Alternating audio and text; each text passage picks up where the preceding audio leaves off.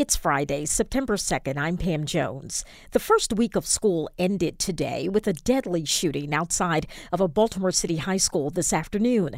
A deadly shooting at an apartment complex near Morgan State University has left students and area residents shaken.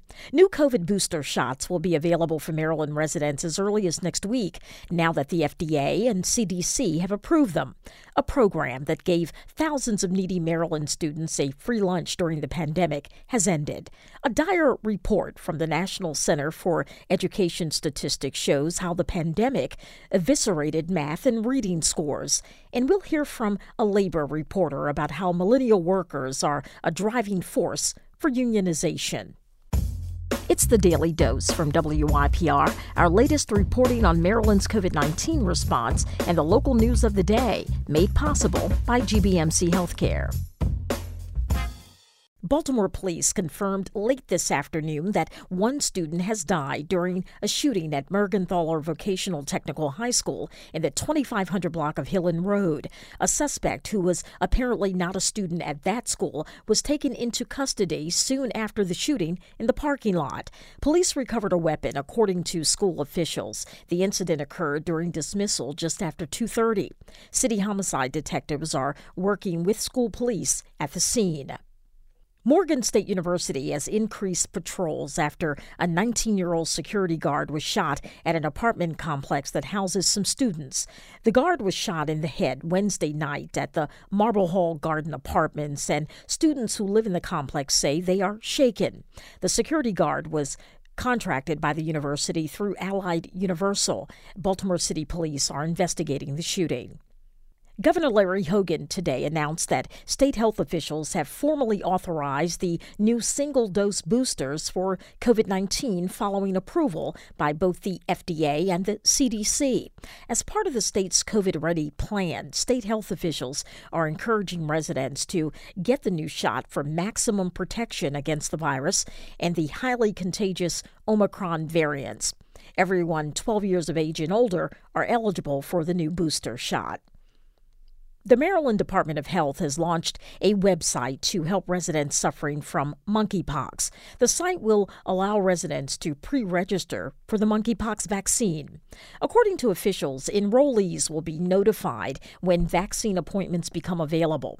MDH has received more than 14,000 vials of the vaccine from the federal government.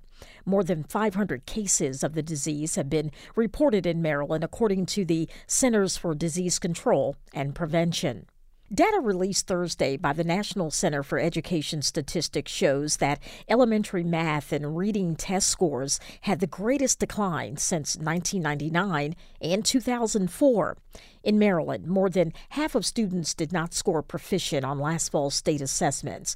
The medical director of Johns Hopkins Children's Center says the pandemic took an emotional and academic toll on students. WYPR's education reporter Shekinah Collier reports.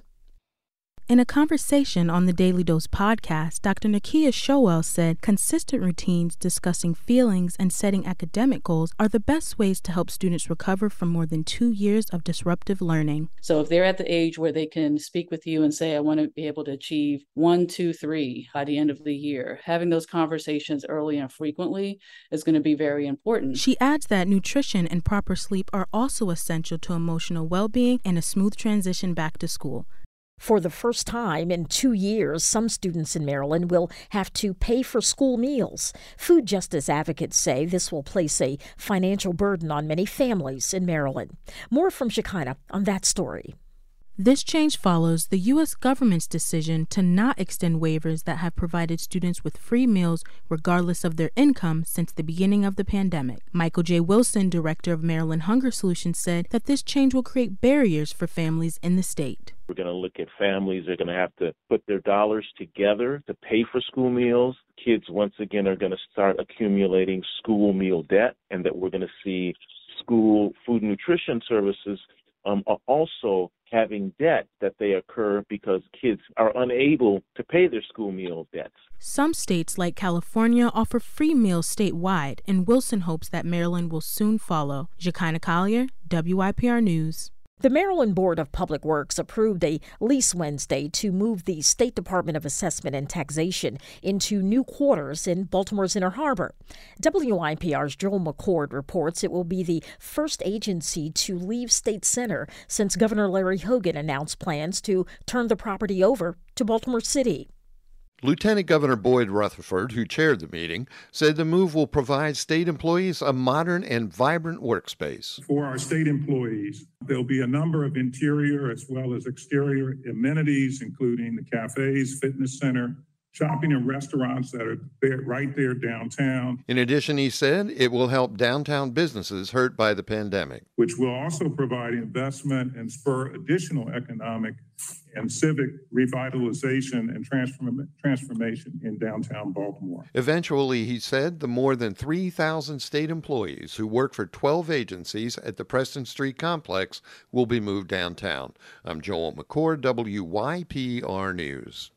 The 2022 Maryland Cycling Classic takes place Sunday in Baltimore City and Baltimore County, and drivers can expect delays, parking restrictions, and road closures along the race route. The 120-mile race begins at 1:30 p.m. in the Sparks area of the county, with cyclists entering the city at around 4:30. The finish line is the Inner Harbor. There'll be a rolling caravan of support cars and motorbikes all along the race route. You can learn more about the race at WYPR.org. Well, just in time for the Labor Day weekend, gas prices continue to fall. New data from AAA shows the average price for unleaded gas sits at $3.75. It's more than 40 cents cheaper than this time last month. Drivers in the western region, as well as Montgomery and Prince George's counties, are seeing the highest prices.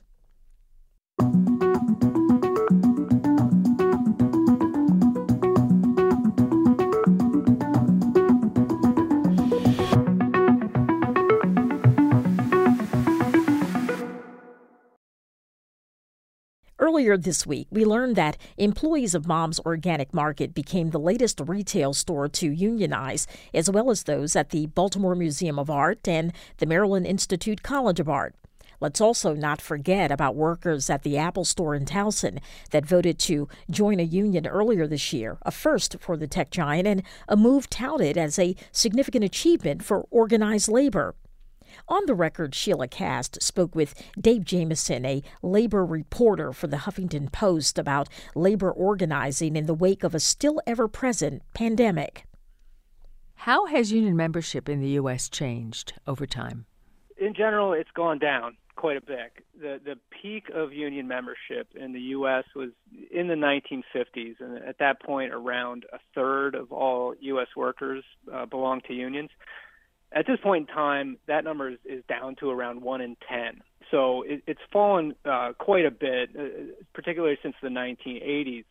So we're at a very low point right now for union membership, and organized labor has had a hard time turning that around. The numbers have stayed pretty strong in the public sector, but it's the private sector with private employers where numbers have really fallen. And there have been lots of headlines covering organizing efforts and attempts to halt them. Has there been an actual rise in attempts by workers to unionize?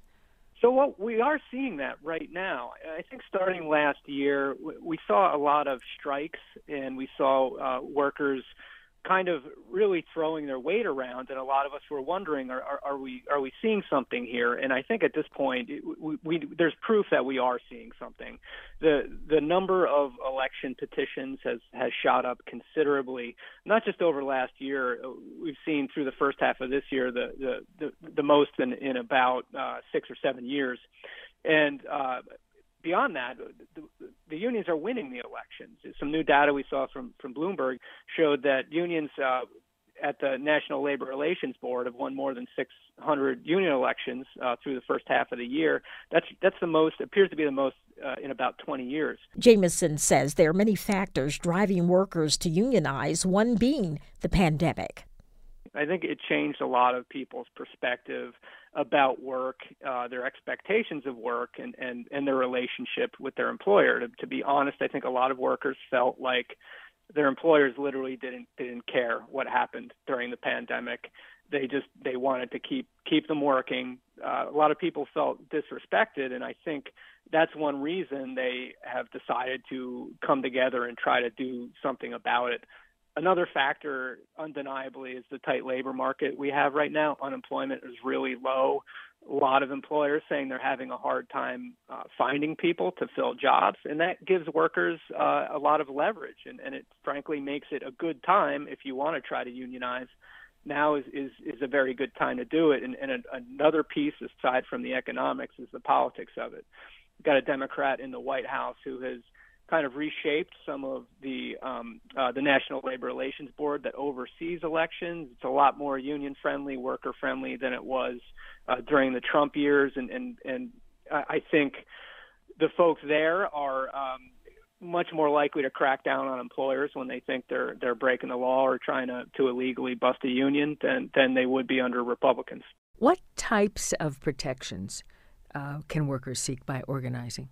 It's really all over the map what these workers are demanding, and it depends a lot on where they work. I think obviously pay. People always want more pay, typically. That's something we heard a lot at Amazon. Amazon has its first union now at a warehouse in Staten Island. Those workers, I talked to workers there who were making around $16 an hour. That's certainly not a lot of money for New York City. The union says it needs to be a lot higher. I was at a walkout at an Amazon facility in Prince George's County, Maryland earlier this year. Workers there were making around $16 an hour. That for the D.C., Baltimore area, that is not a lot of money. You're talking about a $33,000 salary per year. So those workers were calling for a $3 raise there. That's something we see a lot, but we also hear a lot about safety and protections at work. I was talking with some Starbucks workers recently and Trader Joe's workers. Trader Joe's now has 2 unionized stores, another company that never had a union before. Now it has one. Worker I was talking to in Minneapolis where they unionize, she said they've dealt with a lot of safety incidents at the store. This worker dealt with someone who came in after having a gunshot wound. And she said they don't know how to deal with these situations, and they want to be trained to handle those things. Jamison also added that he thinks for many workers that voted to unionize, it simply came down to wanting a seat at the table with the employer to raise their concerns in a formal setting. So how are employers responding? In general, they're responding aggressively.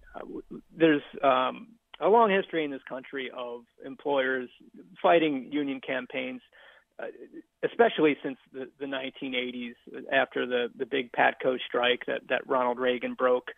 The air traffic controllers, yeah. Yeah, that's right. Yeah, general sense that it was, kind of open season on unions, and these days it's very common, if not the default, for an employer to go get a high-priced law firm that specializes in battling unions, and maybe even some anti-union consultants who they fly in from all over the place to hold meetings with workers to discourage them from unionizing. We saw that at Amazon. Amazon spent over $4 million on those consultants last year to deal with a couple of union campaigns, and that's a lot of money for that sort of thing.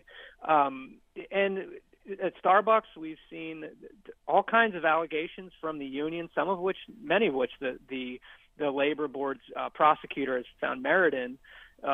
Allegations that Starbucks fired union supporters, that they closed stores to have a chilling effect on workers who are considering this. Starbucks has denied all these allegations, but the board is pursuing cases against them, complaints regarding this. And so we see companies generally fighting this very aggressively, but I think for a lot of them, what we've seen is employers that probably thought they would never have to deal with a union are now kind of facing up to the inevitable that it's kind of coming for them. Have you seen any instances of employers embracing a union effort? Not many. I will say one outlier was Microsoft.